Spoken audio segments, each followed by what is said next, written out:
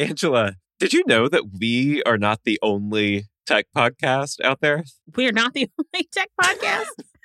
I'm joking. Of course not. I listen to a number of tech podcasts. So do I. There are so many good tech podcasts out there.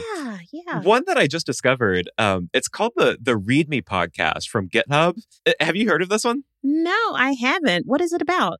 Well, I mean, I could tell you about it, but what I really wanted to do was invite the host of that show to talk to us right now.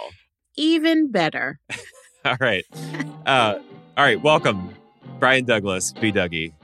Hey, and thank you very much for having me. I'm excited to chat with y'all about why I'm here. Welcome. Oh, we're happy to have you. Thanks for joining us. Yeah, no problem. Why don't you tell our listeners who you are?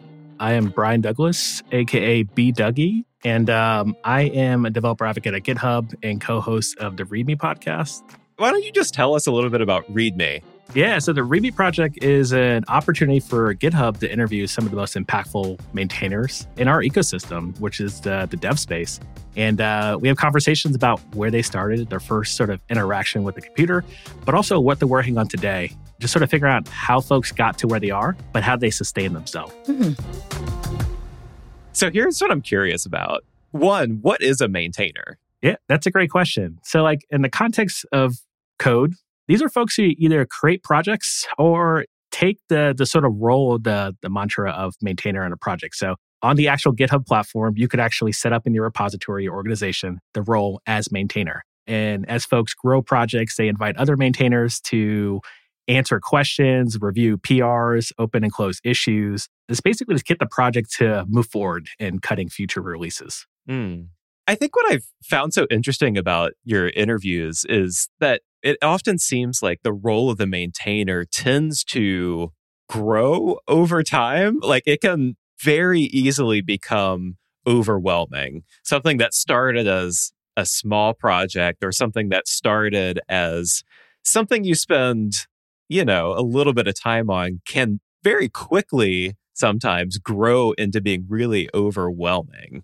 Yeah. And like most maintainers, they start writing code because they love what they're doing. They love the little side project, love seeing performance increases or getting adoption and issues opened. There's actually an interview we actually did with this developer, Yanni, who's previously the maintainer of this project called Foam. And I say previously because that was what the discussion was about, is sort of understanding burnout and understanding when to walk away. So with Yanni, his project became so popular at the beginning of the pandemic in 2020 that he loved the interactions and the conversations so much, he just never said no. And it got to the point where he had enough people reaching out to him, even with this being an open source project, VCs asking to invest millions of dollars and folks asking for new features. And he had to take the decision to step away from the project and say, I realized, okay, I am burnt out. I need to hand this over to somebody else. It sounds like there are some elements in this story that, when combined, might lead to burnout. And I'm wondering now, like, what are those contributing factors? Like, could we put together a recipe for burnout? This really sounds like a question for one of our producers. Yeah. I think we need to find someone that can help us explore this more. All right, B. Dougie, we're going to say goodbye to you right now. We're going to put Johan on the case, but we're going to be back with you. So we will come back to you at the end of the show. Sound good? Sounds good. See you soon. All right. All right. This is Compiler, an original podcast from Red Hat. We're your hosts. I'm Brent Simoneau. And I'm Angela Andrews. We're here to break down questions from the tech industry. Big, small, and sometimes strange. In each episode, we go out in search of answers from Red Hatters and people they're connected to. Today's question: what's the recipe for burnout? Producer and baker Johan Philippine is here to help us out. All right, Johan, we have put you on the case. We are trying to understand burnout. What do you have for us? Quite a bit. I spoke with maintainers who have experienced burnout, and I've also spoken to some people who actually did some empirical research on the causes of burnout. Now, it wasn't all that difficult to find people who've burnt out. I believe that. Yeah. I spoke with Nolan Lawson, who wrote a widely read blog post about his experience as a maintainer. My name is Nolan Lawson. I'm a software engineer. I'm a JavaScript programmer, JavaScript slinger, basically. His story is pretty typical. He got started contributing to a project and noticed that he was able to help with some open issues. And the more he helped, the more he found that he enjoyed doing that. It was just kind of fun to get involved. And then I noticed, like, hey, there's all these other, open issues that could also be improved. And so I started kind of working on those. And before I knew it, I was kind of like, one of the top maintainers of the project, kind of like, one of the go-to people for questions and support and things like that. But unfortunately, it didn't always end up being something joyful for him. Yeah. So in my post, I use this metaphor of having a line of 100 people standing outside your door, all just kind of patiently waiting for you to let them in and deal with them one at a time. And, each one is like bringing with you a problem, basically. Like nobody comes to your project and files a bug on you or opens a pull request because everything is fine with the world and they love your project and it perfectly satisfied all their needs and they just rode off into the sunset. Oh, gosh, that hit me to my core. I remember when I used to be on the help desk, and when your phone rang, you were filled with dread because you knew someone was calling to complain about something. And I'm likening that to being a maintainer. When he was like, you open your door and there's 100 people standing in the line. I'm looking at my phone and every light is lit. It's like, oh my gosh, how overwhelming is that? And that's the first ingredient in our recipe. An overwhelming or seemingly unending amount of work. That would be draining enough if it was your day job, which, to be clear, for many people, it is their day job to be a maintainer. But for a lot of them, and in Nolan's case, this role is something they do in their spare time. Yeah, this was something that I was doing on nights and weekends. And it got to the point in 2016 where it was basically my only hobby. And I was doing it like every night, every weekend. That sounds like a lot of non-work work. It does, yeah. And that's ingredient number 2, not having healthy limits or boundaries on your work. Why would he put himself through that? Like the guilt was a huge part of it, right? Because I constantly had people telling me like, hey, like this bug, like I lost data because of this bug permanently. Or like, my app that I built, like I'm struggling to make it work. One example that was both encouraging and discouraging was I remember during the Ebola outbreak in 2015, there was a team that had used our project, that had used PouchDB to build an app, and they were actually using it to do like contact tracing out in Africa somewhere. And it worked, but they ran into problems. And when they described the problems to me, like the developers told me about the problems, I thought to myself, like, I remember that bug. Yeah. I knew about that bug, but I didn't address that bug because I addressed other bugs instead. And so I actually had to think to myself, like, did this impede their efforts? Like, or should I just be happy that they used it in the first place? That is heavy. Gosh. Yeah, that is a lot of pressure to put on yourself, right? I mean, is he saying that in the back of his head, he's wondering, is this a matter of life and death? Mm-hmm. That's very heavy. And to carry that with you, because he remembered. Like, oh, I remember that bug, but I didn't have time to get to it because there were other things that he had to address. So, wow. Yeah, guilt is a powerful motivator. And that's really the third ingredient for our recipe for burnout. It's kind of the sense of obligation to do more, of never doing quite enough. We're going to get back to Nolan. There's a bit of a happy ending there, but... Angela's worried. I know, we started off pretty heavy with this episode, but it's going to get better, I promise. But before it gets better, it's also going to get a little bit worse. So buckle in, everyone. We're going to talk a little bit about some of the other pressures that maintainers can face. Because apparently the stress of helping even well-meaning people isn't enough to deal with. There was a recent study put out by a research group that looked at the incidence of toxicity in open source communities.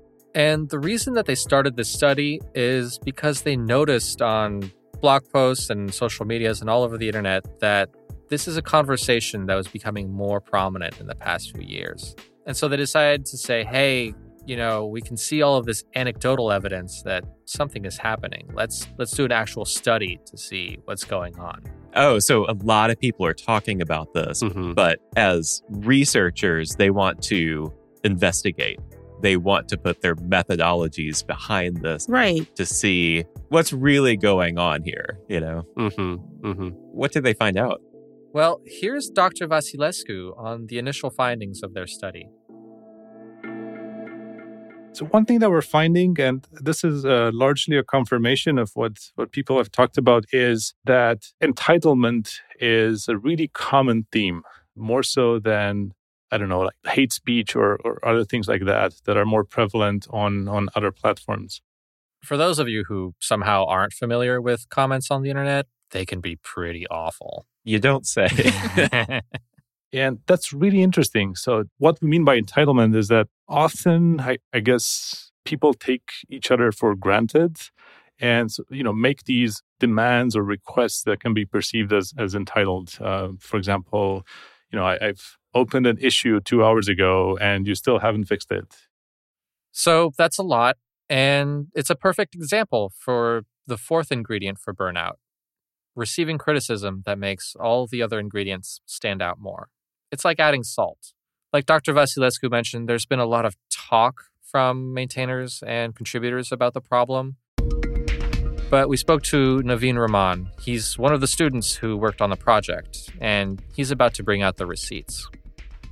So what we did is we started with a list of toxic issues. And the way we found this was we went through GitHub recently, or a couple of years ago. What they did was they closed certain conversations because they were too heated. And we looked at these conversations because we predicted, or we thought, that there would be a higher level of toxicity or toxic interactions in these conversations. So we looked through some of these conversations and we labeled each comment as either toxic or non-toxic. And so this served as kind of our training data set. And we use this to train an SVM or support vector machine-based classifier to predict, given a comment in some GitHub conversation or GitHub issue, is it going to be toxic or not? And so what they did is they then took this classifier and they applied it to many, many more open issues over the course of years, of an archive of these issues from 2012 to 2018 or 2019. And the results? It is rather rare, which is maybe the good news of the story. So according to our estimates, it is less than 1% of conversations of issues contain instances of toxicity. It's closer to half of 1%, rather. So, fairly low. It's interesting because there's like the numerical experience of that. That's like, 0.5%. And then there's the psychological experience of that, or like the emotional experience of that, where that 0.5% can feel like a lot more than that. Right.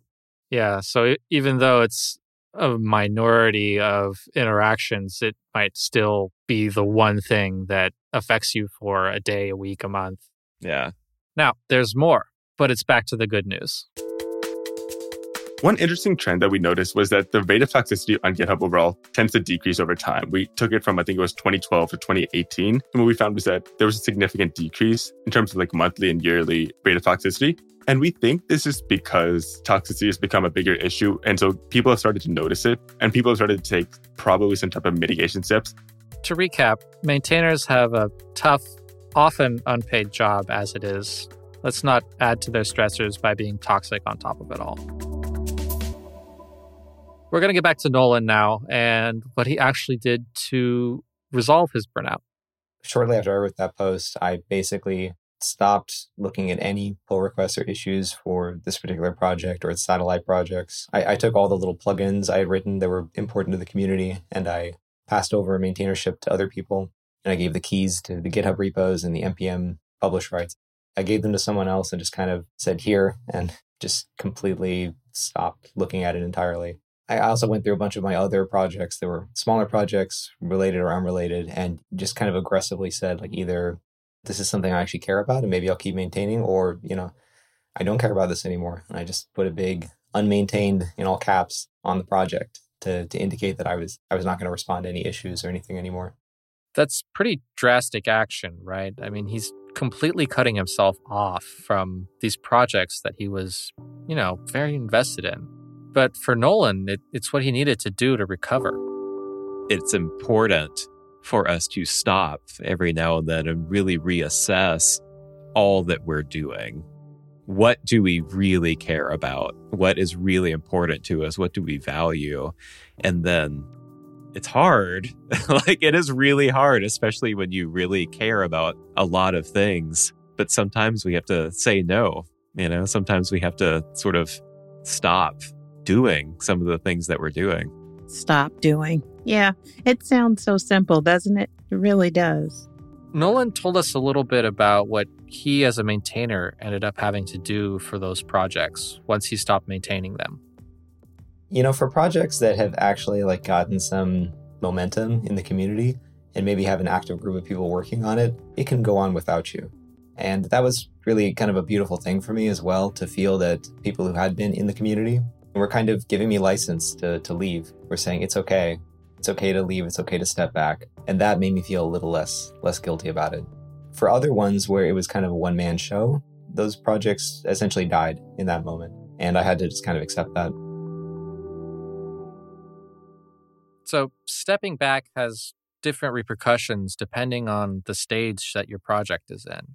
For big projects where you're more likely to have that line of 100 people out the door, you're also more likely to have other maintainers who can step in and really help out when you have to step back. For smaller projects, though, like Nolan just mentioned, when you're the only person maintaining it, that might be the end of the project. But it doesn't necessarily mean that no one else can use it. And there's always the option that for that project, someone else could fork it and kind of take over for you. When it comes to open source outside of my day job, though, I mostly focus on really small, well-defined projects with a limited scope. That's kind of been my main strategy to avoid burning out again. I'll have very small projects, and one of the first things I'll do when I publish it is I will explain in the README what the project is not meant to do. I'm mostly not doing open source every single weekend, every single weeknight. I'll take breaks of weeks or more. If someone opens an issue and they're having a problem, then I don't get to it until 4 weeks later, so be it. I put this thing out there for free. If somebody wants to use it, that's great. And if they're having problems, it's not my responsibility. I don't consider it my responsibility anymore to try to swoop in and be a superhero for every single person out there complaining about something I made. But in more recent developments, he's also noticed a special kind of pull request. Also, another thing I've noticed, I don't know if this just happened to me, but since I wrote that post where I said, nobody comes to your project and files an issue on you when they're completely satisfied, I've actually gotten a few people since then who have filed issues in my projects and said, hey, I don't have a bug. I don't have a problem with your project. I just wanted to say it's really great and I love it and I used it and was successful and I wanted to say thank you. And that kind of warmed my heart to see that. I've seen that a couple times.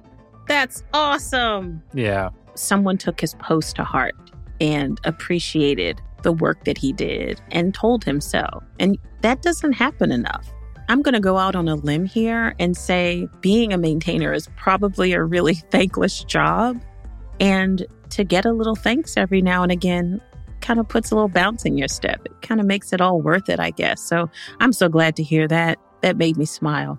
It really made me smile too, and got me thinking that if we could systematize something like this, get the positive reinforcement a little bit more regularly, it would really help maintainers feel like it's not so much of a thankless job. There's a list. I'm actually writing a list. How do you circumvent burnout? And I'm sure everyone's list looks different. Mm-hmm. At the heart of it, everyone's going to say you have to set boundaries. Mm-hmm. You can't let something consume you because it sounds like a recipe for burnout. And he sounded consumed. I wonder if that happens to other maintainers. Have they gotten those types of warm and those thank yous? Thank you for maintaining this project. Yeah. Like a little tip of the hat every now and again. I wonder if that happens to other maintainers. I really hope so, because it sounded like it was a big help for Nolan in his return to maintaining, right? It's a small thing. It didn't cost anything except a little bit of time to open the issue and write the little note. But, just like those negative messages can have an outsized impact, clearly these positive ones can counteract them at least a little bit. So I hope it's something that's becoming more widespread than just in Nolan's projects, because maintainers do a lot of work, and a lot of the times it's voluntary and in their free time, and they deserve a little more recognition. So, B. Dougie, you just had to listen to our episode on burnout, and I'm wondering, how did it make you feel? Like, I'm sure you hear about it and you talk about it on your podcast, but give me some of your thoughts on this subject and how pervasive it is in the community right now. Yeah, I would say that there's a lot of eye-opening data out there. And I think as we're all trying to navigate in this new space, which is remote/hybrid interactions, is being able to have those boundaries and understand that as humans, being okay with saying no is something that even myself personally, I try to think of on a constant basis. But I'm just thinking about all these new engineers, all the people coming out of college or starting their first dev jobs. They all also need to hear these stories so that way they can start off with the right foot forward. Part of what Johan brought us was that it's not always clear that you're talking to a human, Yeah. It is really, I think, part and parcel with talking to people on the internet a lot of times that you're just sort of pushing things out into space, And what I think I love about your show is that it really puts a human behind the project. It's very true because a lot of folks strangers on the internet in the night, it's easy to have a really quippy response or a very very warm interaction. And that can lead to a lot of toxicity, right? Yes, exactly. And more people get brave. But once you actually understand these humans, or not even understand humans, understand there are humans, you tend to interact differently. I think what really comes down to is we learn from the stories that are existent, and the more conversation we have about burnout and more conversations about maintainers stepping down from projects or looking for new maintainership, we can help push the community in a positive direction by talking about some of the stuff that maybe isn't as positive at the end of it. I like that. I like that we can talk about burnout being a real thing. It's not taboo. I mean, think about it. In the past 5 years or so, we would never hear people talking about their mental states and their mental health. And I like the fact that we're having this conversation so people can turn the mirror on themselves, maybe, if need be.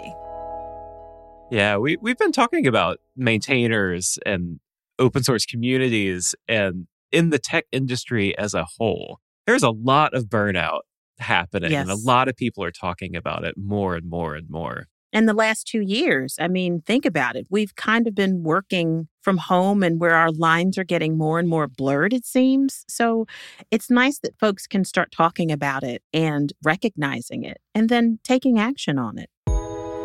So, Brian, your conversation with Yanni, that's actually out today, right? Correct. Actually, it just shipped today. So anywhere you like to find podcasts and listen to podcasts, just check out the README project, the README podcast. And also go to github.com/README if you want to listen to it in the browser. And also shout out to the GitHub Twitter, where we post every time we publish a new episode, and we do publish it from the Twitter account. That's awesome.